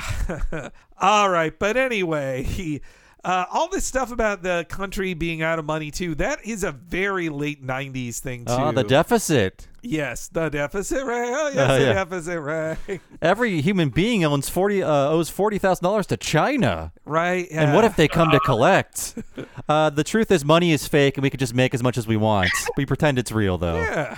God, I remember those conversations. I haven't thought of those again, we owe so much to China. Our country's failing conversations. And again, Lisa's the one who's bringing this up. This is an issue where she's not like, money's fake. She's like, well, we need to find a way to pay back these people because the budget's all there is. Yes. Yeah, Lisa is like the perfect neoliberal candidate in this episode. I mean, West Wing is very new at this time. Yeah. Like, this is, I won't say they were influenced by West Wing, but this was the vision. I think it's cut from the same cloth as President Bartlett of like a hyper competent president who takes seriously the deficit. You're just like, look, they're liberal, but they also know the deficit's nothing to joke about. You gotta pay stuff back. Like, but yeah, I mean, I'll just suggest people listen to Friends of the Show, Citations Needed. That podcast has a great couple episodes about deficit trolling and how people only make a big deal about it for social programs. We spend trillions on wars and all that stuff. That money is meaningless, but it's a very late 90s thing to be like, what about we owe so much money? America's broke. Like, we print the money. We're not broke. Like, that doesn't happen. But yeah, so as Lisa is trying to govern, Bart moves in, and I'm shocked he got that close to Lisa before being tackled by the Secret Service. And it almost feels like a slight reboot of the show of just like the Simpsons living in the White House together. And it's just suddenly, like, there's no explanation, but suddenly, like, Homer and Marge are there. Yes, yeah. They make a great point on the commentary, not for Homer, but this extends to Bart too. Once a relative of you gets elected to president, you are rich for the rest of your life and you have nothing to worry about. And I'm sure like Secret Service is guarding you as like the parents of the president. What Bart should be doing is writing a tell-all on Lisa growing up, and he's like, he's a millionaire like that. Like, no, he has no money problems. Honestly, he's being pretty nice just being a freeloader in her house instead of like selling out to the opposition party with secrets on her. But I feel like that would like his band would be better if he worked at it. I feel like he needs a success pattern that someone else does something for him, which I know for me sounds like a very conservative view and is not. I just think that he is a freeloader. Yes, yeah, but I mean Bart is the ultimate freeloader here for sure. And I also do like that they instantly just fall into their childhood antics of like, Mom, Lisa won't share. That's great. So then the family is eating together in the old West Wing. I've been racking my brain trying to think of something to cut from the budget. Hey, where's Maggie? Here she is, and look how big she's gotten. Aw, just like her mommy, Maggie Sr. So, what did everyone do today? Appointed a Supreme Court justice. Oh.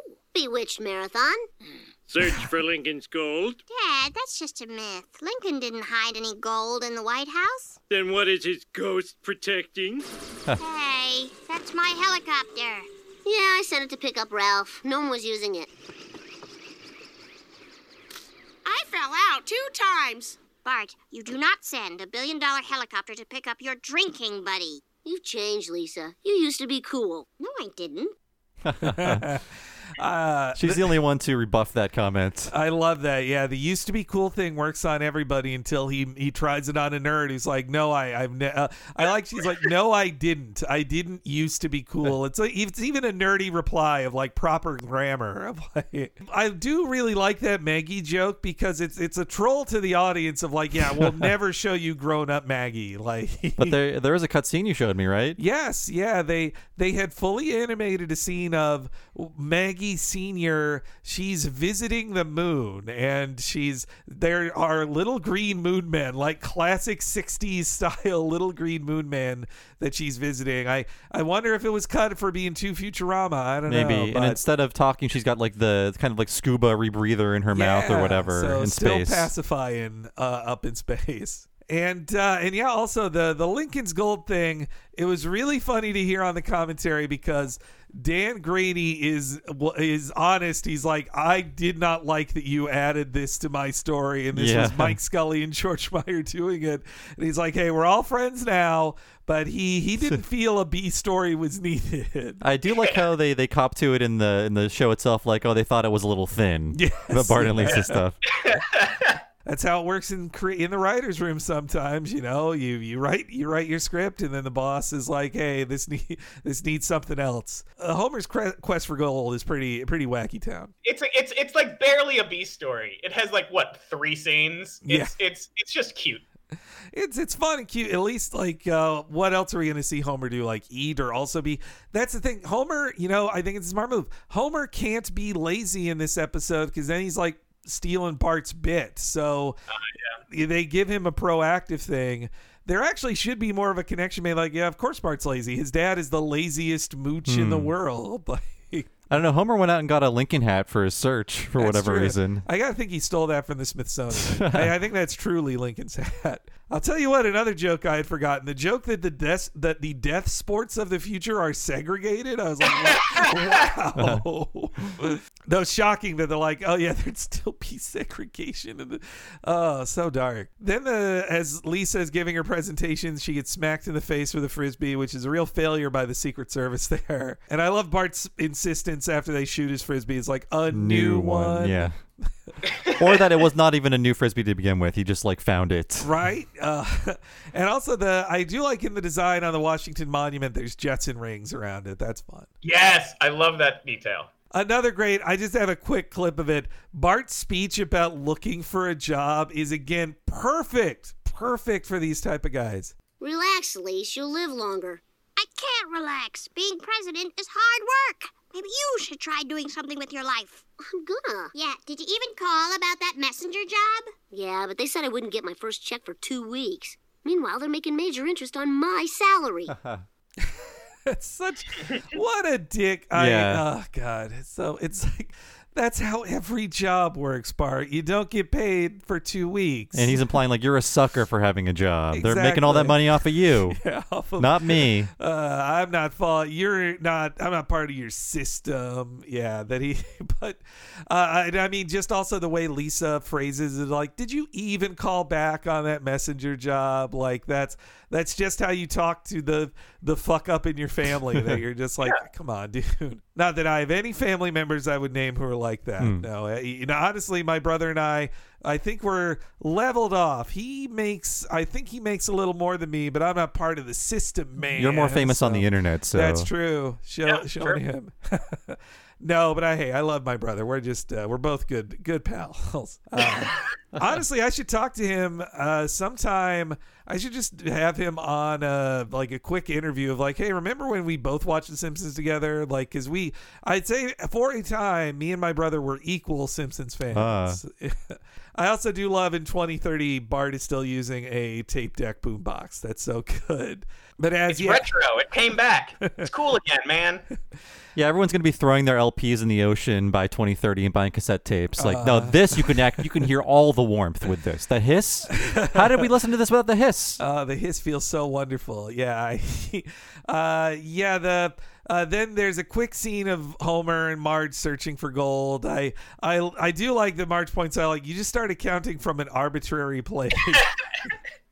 And Homer's dickish, like, gold bars found by Marge, like, that is just a line George Meyer says in the writer's room to shut people down, as they say.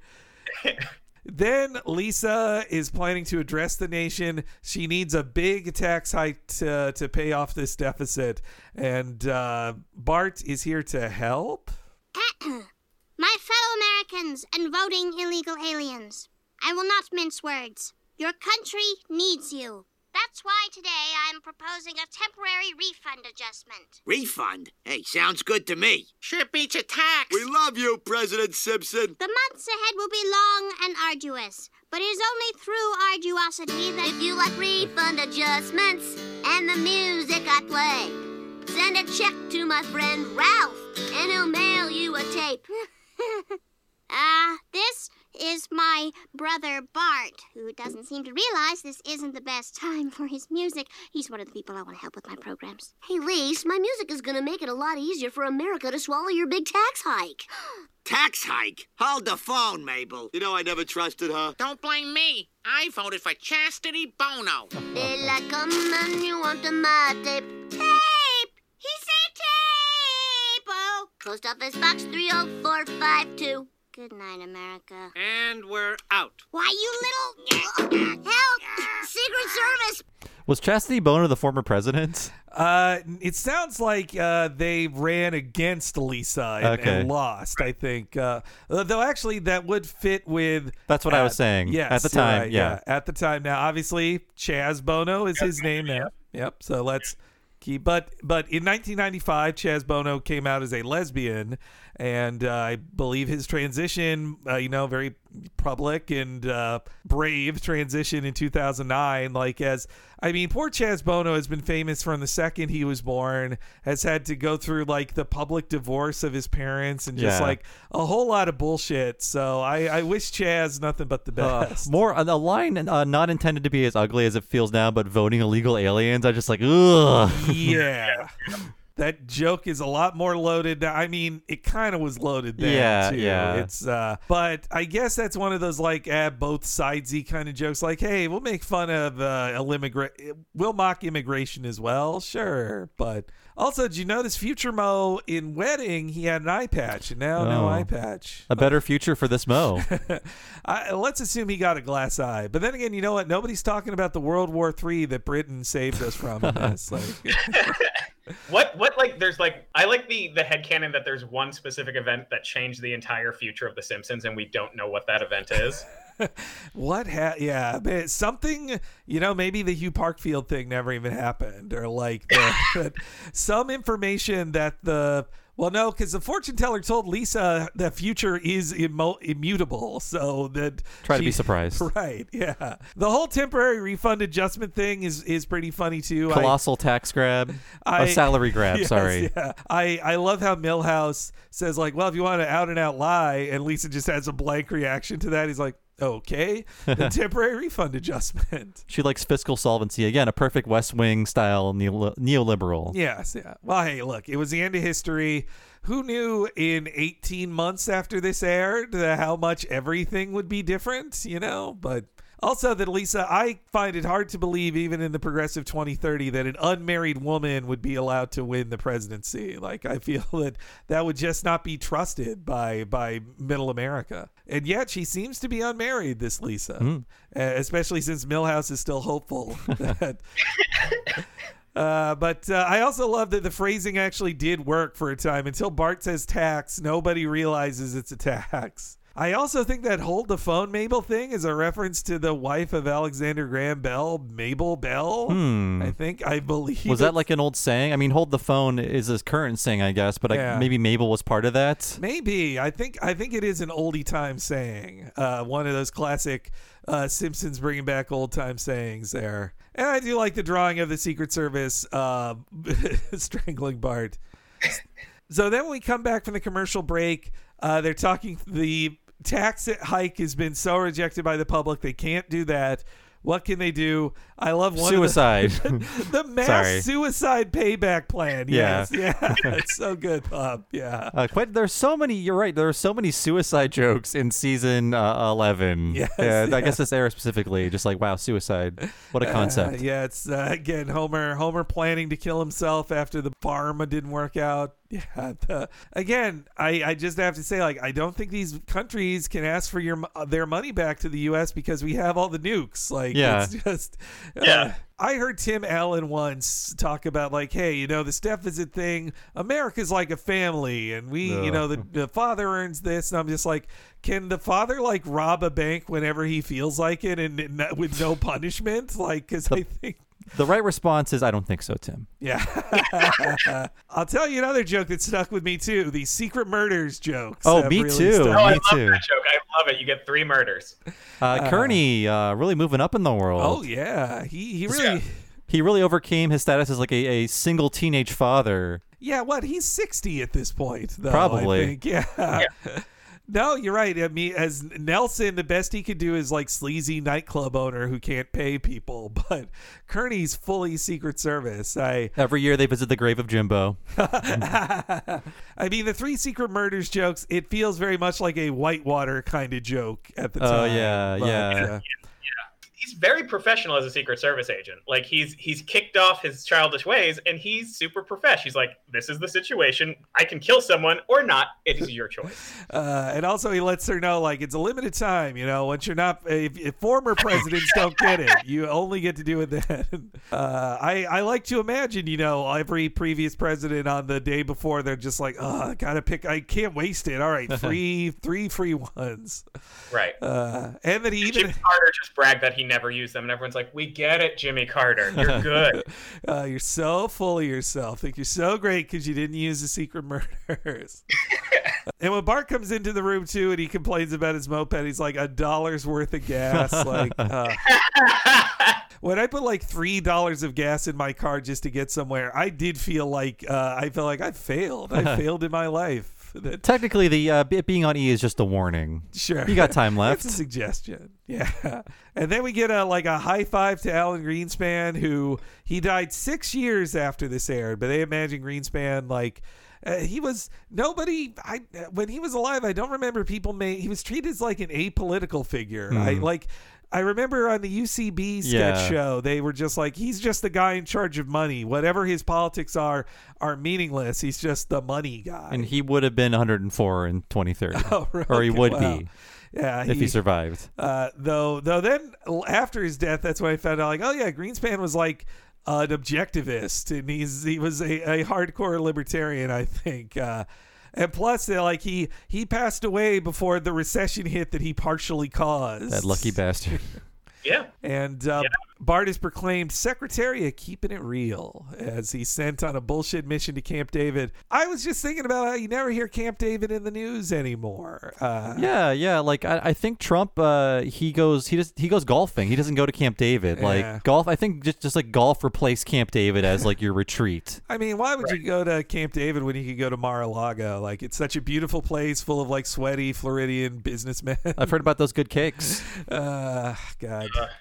I looked up, there was a news story in May of this year where they're like, oh, Trump went to Camp David. That's weird. He never does that. Like that.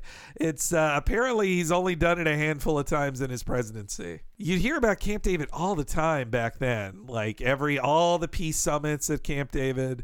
And then we get a Kissinger joke, and he is still alive. Unfair. Can you believe that?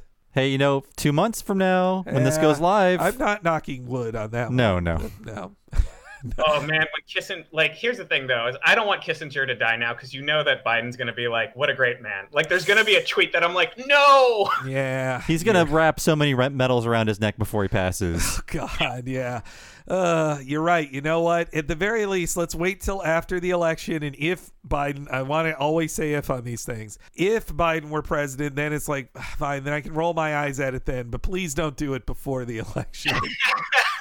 And then we cut to Camp David. I also really love the beer guy turn here sign. Like, that's such a great sign. A little balloon taped up.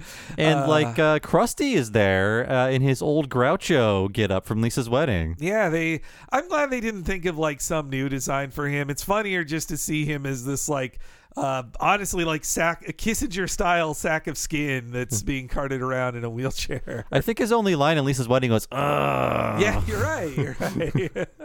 And that his white makeup is turned green at this point. So good. Well, then there's another joke too that's like, boy, this is some pre 9/11 jokes about Pakistan and India. Yeah. Oh yeah. That it like the biggest fear pre 9/11 was, well, obviously we're all fine, but Pakistan just got a nuclear weapon and they're definitely going to nuke each other. Like, that's another one. Not to say there are never hostilities between those two countries now, but there were so many jokes in the late 90s about like, well, they're going to nuke each other any day now. Like that there was the concert to bomb Bangladesh joke in season 10. You're right, yeah. And also, another design I really like, the future auto design. I wish he had a line like, yeah, he has a Bret Michaels style headband on now, which I just love. I'm glad Otto survived. Yeah, he probably is the one who turned Bart on to all that weed. I guess revision, maybe Bart lives with Otto would be a fun one too. Yeah. In this dirtbag scenario. Maybe Otto's kicked him out already at this point. Yeah, Otto got his life together a little bit. And then the other folks added, they're not identifiable enough. It's just like there's just a couple of guys there. I wish they would have aged up more of the regular characters to hang out with Bart at this coolness summit. What's adult Wendell look like? Oh boy! Now jokes about the hidden pornography of Bill Clinton. Do not go in there. Less said the better there. I do like in the show how now there are these false stakes. Like, Bart's not going to get to write his report on coolness. Oh no! You're right. They really play it up like it's a real thing. Sorry, Mike. No. I was just laughing at what you were saying. But yeah, I do like how there's like dramatic music and Bart is like, it's like, no, this is all just a giant ruse, Bart. Like, you're just being sent away to waste time. You're right. Yeah, that's so good.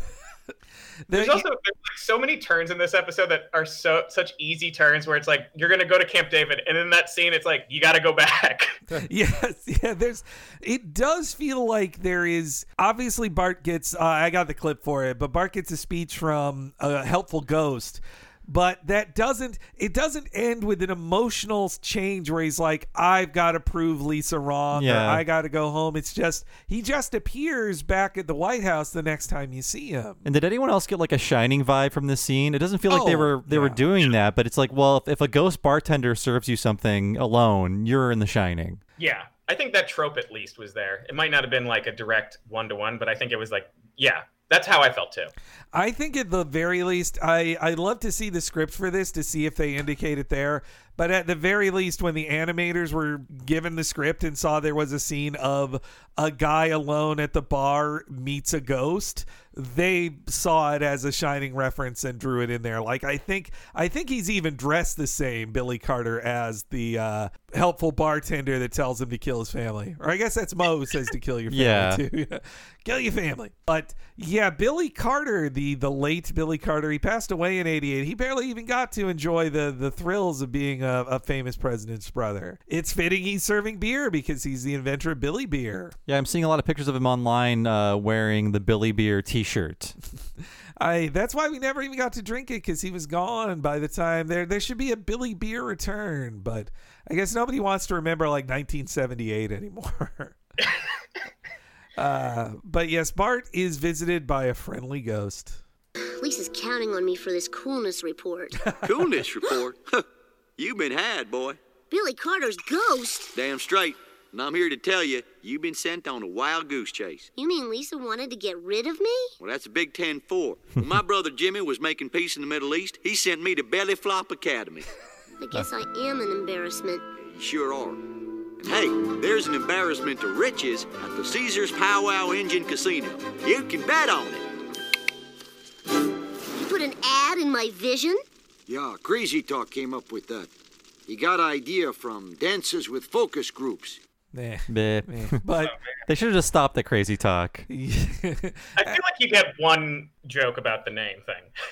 Yeah, to bring it back for dances with focus groups, that's I mean, the idea that he inserts paid promotion in his dream sequence, like, that's kind of funny. But well, though, also that when it came in here, I was like, Act 2 started with revisiting Bart in the present, but Act 3 didn't. So they needed to cut back one more time, I think, before it ended, just in case you like tuned in the last act. You were distracted by those ads for stuffed crust pizza or something.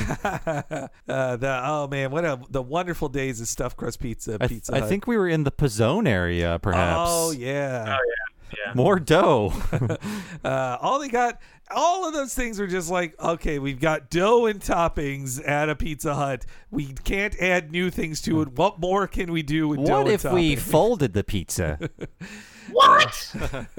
I also love that Bart recognizes Jimmy Carter's brother, like, immediately. It's just like, wait a second, I know you, the guy from 78. I think Bart has been unfairly compared to Billy Carter several times in his life. Yeah. Oh, man, Bart, you're right. The stakes of Bart, like, I got to write this report. It's weird he takes this seriously for a change, too. It's funny that he's like, no, guys, we have to take this seriously, and they're all just pawing around at a box of pornography. Even Krusty gets a lot of energy to go through that porno box. Again, there's no real state change for Bart. Bart should say out loud, like, oh, I'm gonna prove her wrong. I'm going back to Washington or whatever. But yes, we get a quick cutaway. The only clip I have from the gold side thing, because it really is just so slight. Yeah. This one is the one memory I have of this episode bothering me, because I knew it was going to be a metaphor the second they started doing it, or I predicted, like, is it going to be a metaphor? And so my reaction was totally Homer's reaction in this clip. I did it! I found Lincoln's gold! Huh? Dear countryman, you have come in search of my gold, and I will not disappoint you. Boy, oh boy, oh boy. My gold is in the heart of every freedom-loving American. Ah, crap! It's in our mighty rivers, our majestic... Well, isn't that clever? It's a metaphor. That lion! Rail-splitting, theater-going freak! I like that. My favorite bit in that is how long it takes Marge to realize it's a metaphor. She's like, Pretty impressive of Homer to just dig in random spots around the White House and find it, though. yeah, that's true. Yeah, it's and that I didn't figure how it would end when they first entered into it, but once Homer found something, I knew it was going to be a metaphor. Yeah, then it cuts back to Lisa and her big meeting with the other countries. A real parade of accents in this scene. But I'll tell you what's really distracting. The giant picture of Teddy Kennedy watching over them. Yeah. I feel like someone should have made a joke about that. Right? It feels, why isn't there a line about like, and now we're in the President Teddy Kennedy room or something? It's just so distracting. Lisa is having trouble convincing them, and Bart saves the day with his avoiding Bill's powers. You guys should relax. You live longer. Bart, you're supposed to be at Camp David. You're meeting with debt collectors and you don't want my help? Do you know how crazy that is? Guys, the thing is, we totally have the money and we tried to wire it to you, but you know how banks screw up. I do not understand.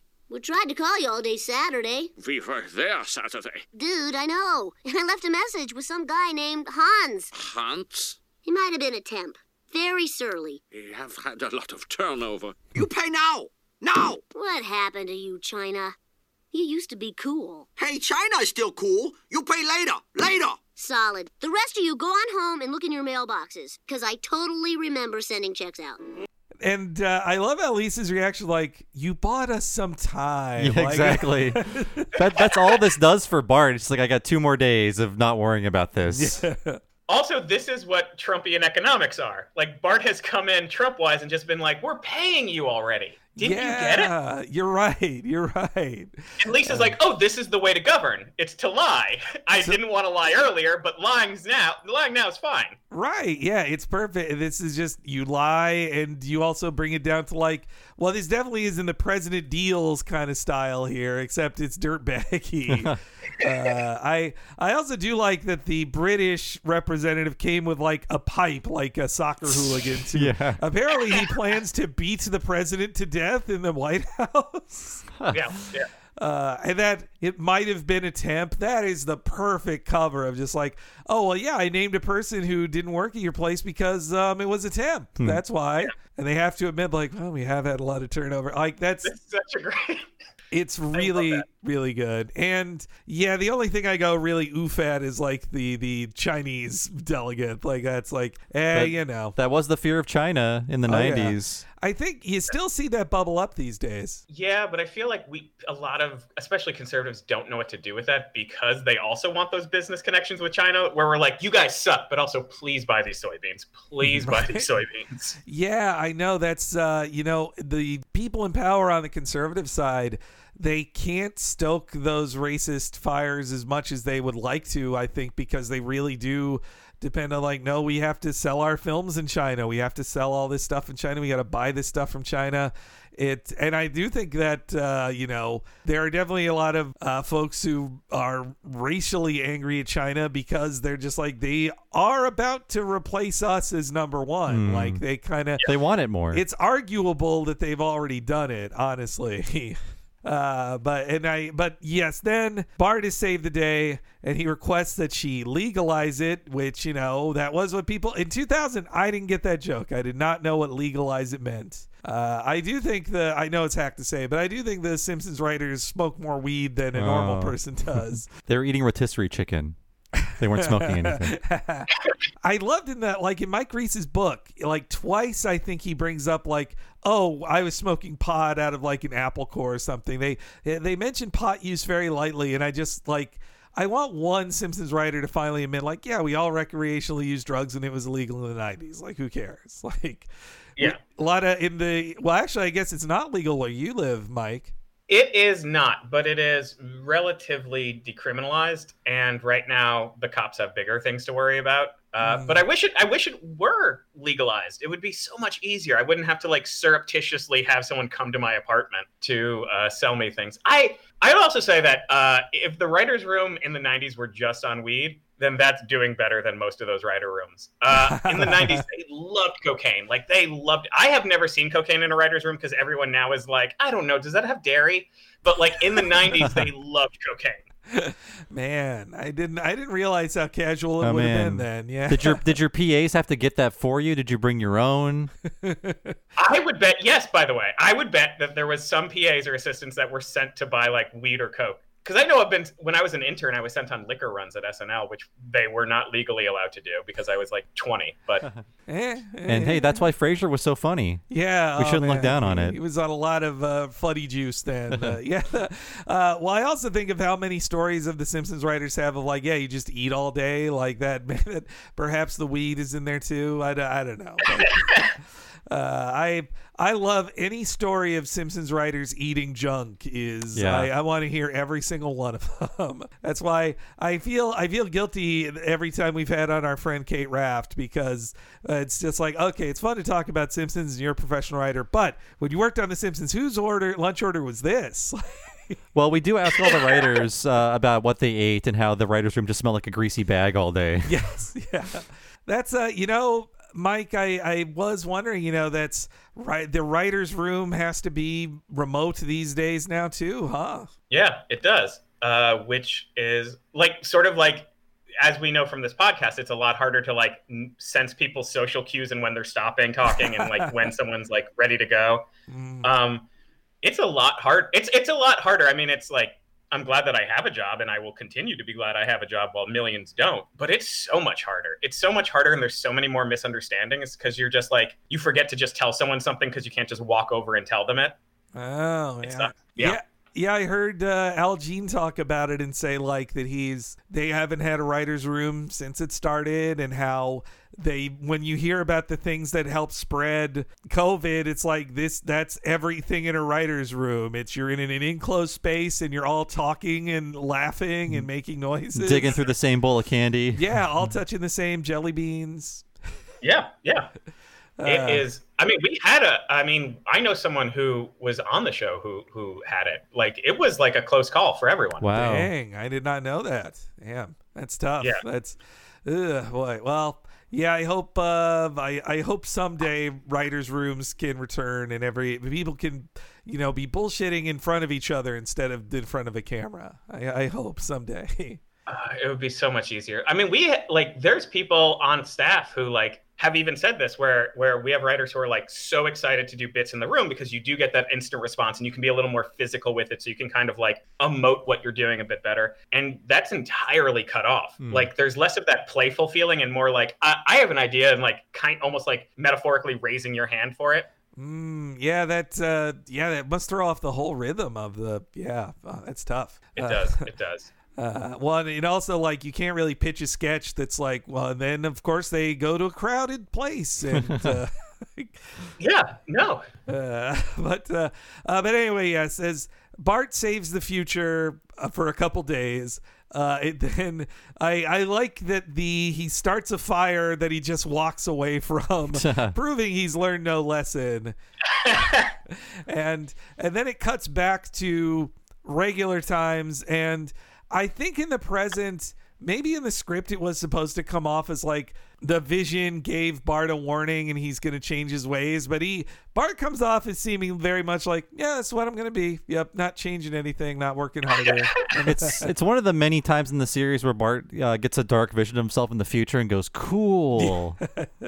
Though also, yeah, this is, when you compare it to Lisa's wedding, this ending kind of falls flat, because the Lisa's wedding just has such a touching moment of Lisa realizing like, oh, I love my dad, and just she wants to be closer to him because they're gonna drift apart. And this could have a moment, they could have gone for the emotional beat of Bart realizing like, my sister does a lot for me, or I'm going to be with her the rest of my life. I should be nicer to her. Something like that. But instead it's like, nah, it's, they just kind of play it too light. And there's no music under it either, which could maybe juice the emotion. And the news that Homer assaulted a woman. That's weird. That is yeah, weird. He shoved a waitress? Yes, yeah, that he shoved a waitress. That is so dark for Homer. That's not funny, silly, like Food Monster stuff. That's Homer got drunk and a woman told him you can't gamble anymore, and he shoved her. Pushed a woman down. Yeah. And then Marge at some point got into the casino and gambled away $20,000. But yes, actually, let's hear where did they have $20,000 to even lose? Must have been from that mortgage, right? Second mortgage. Okay. Now, maybe Homer did a second mortgage and then she did a third. But yes, here's the happy-ish ending. What can I do to thank you? Legalize it. Legalize what? Oh, consider it done. Tasty. That calls for some Toonskis. Oh, great. Anyone have a paperclip? Gets kinda hazy after that. Why did a vision of my future include a story about Homer and Lincoln's gold? I guess the spirits thought the main vision was a little thin. Anyway, the point is, you still have the power to change your future. I'll do my best. You're a good kid. Here's a coupon for some crab claws. Hey, this is expired. There you are. Come on, we have to go. Dad pushed a waitress and Mom lost $20,000. You're not going to believe it, Lise. This cool Indian guy showed me our future. Really? Anything good? I'll say. I've got my own band. And a moped. What about me? Yeah, some government job. And that's that. Yeah. I don't know. The music could have come in maybe a little more to give it some emotional stuff. But Bart really is just like, yeah, it's good. I got a band and a moped like that. Yeah.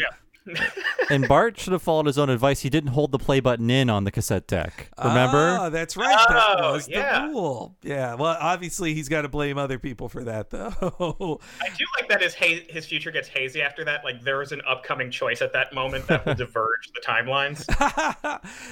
What happens to, after the White House burns down again?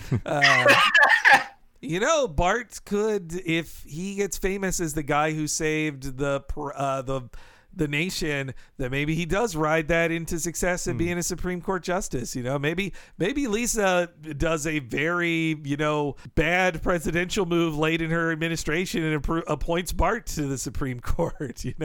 But you're right, it is missing that sweet moment. But the year 2000 was not about like emotional beats in these stories. We were a lot meaner, I think, then. Yeah. As we said before, South Park is the hot thing here. Yeah. And so I think they're still trying to keep up with that. But also, like, after you've written for the show this long, you're just kind of tired of doing treacly stuff. Or also, like, this takes me back to our John Vitti interview where he talked about writing a sequel episode as well about Bart, the bigger brother stuff, and how he intentionally chose to not be emotional because he's like, you want emotion from me. Well, I'm not doing it.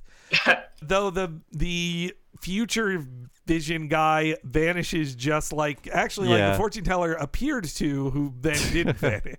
It worked better for him, I guess, in the end. Yeah.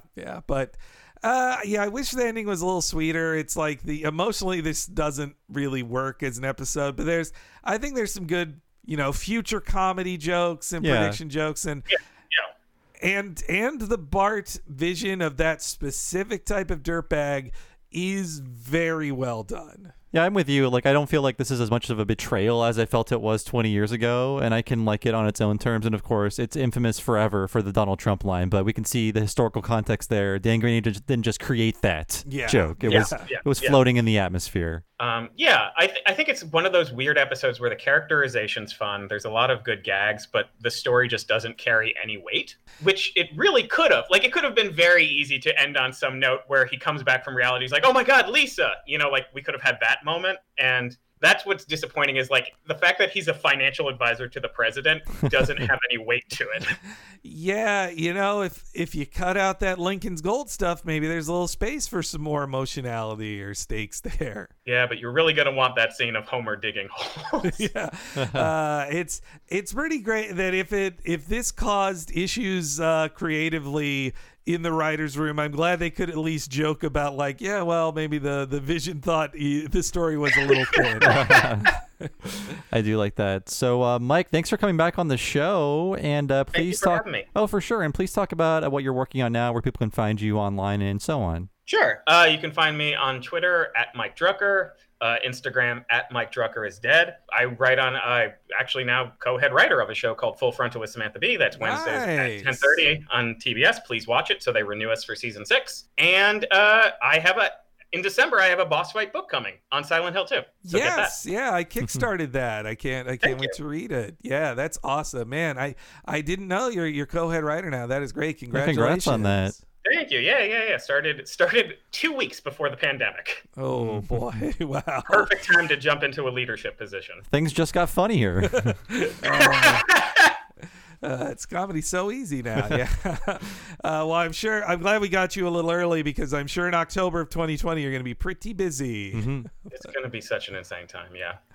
But thank you as always, yeah, Mike. thanks so much, Mike. Have you back. Thank you for having me. I'd love to do it in the future, and thank you guys very much. Mm-hmm. So thanks again to Mike Drucker for being on the show. And as for us, if you want to check out more of what we do and get all these episodes 1 week ahead of time and ad-free, please go to patreon.com/TalkingSimpsons. If you go there and sign up for $5 a month, you'll get just that, but also everything behind the $5 paywall. That includes everything we've been making on the Patreon for the past almost 3.5 years. It'll instantly be yours as soon as you sign up. That includes all of our limited miniseries. And at this point in time, we will be either doing or just about to start our fall 2020 miniseries exclusive to patrons. And the last one we did before that was Talking Mission Hill, a full exploration of the Mission Hill series done by Bill Oakley and Josh Weinstein. There's a ton going on behind that paywall, too much to list here in these plugs, but there's a $10 level as well. And if you sign up there, you'll get all the $5 stuff plus one Megalon podcast once a month that is just for patrons of that level or higher. What is that, Henry? Why, Bob, that is the What a Cartoon Movie podcast, where you and I talk about a different animated feature film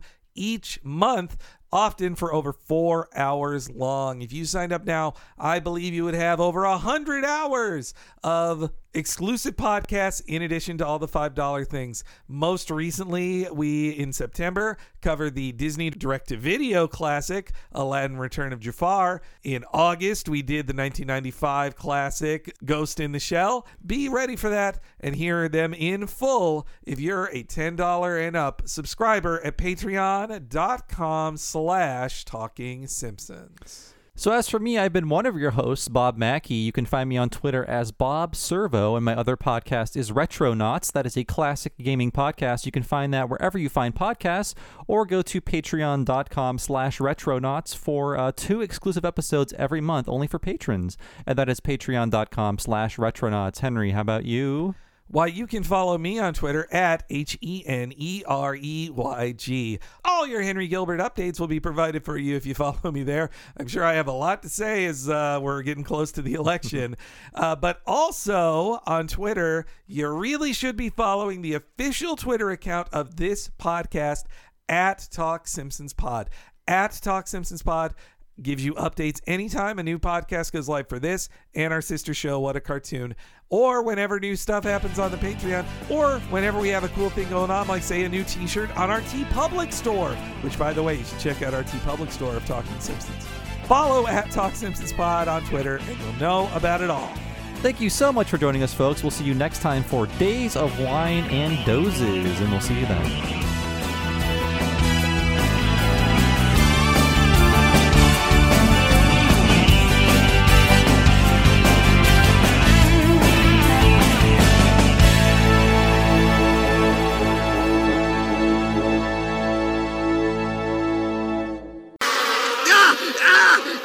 Hey, my class ring!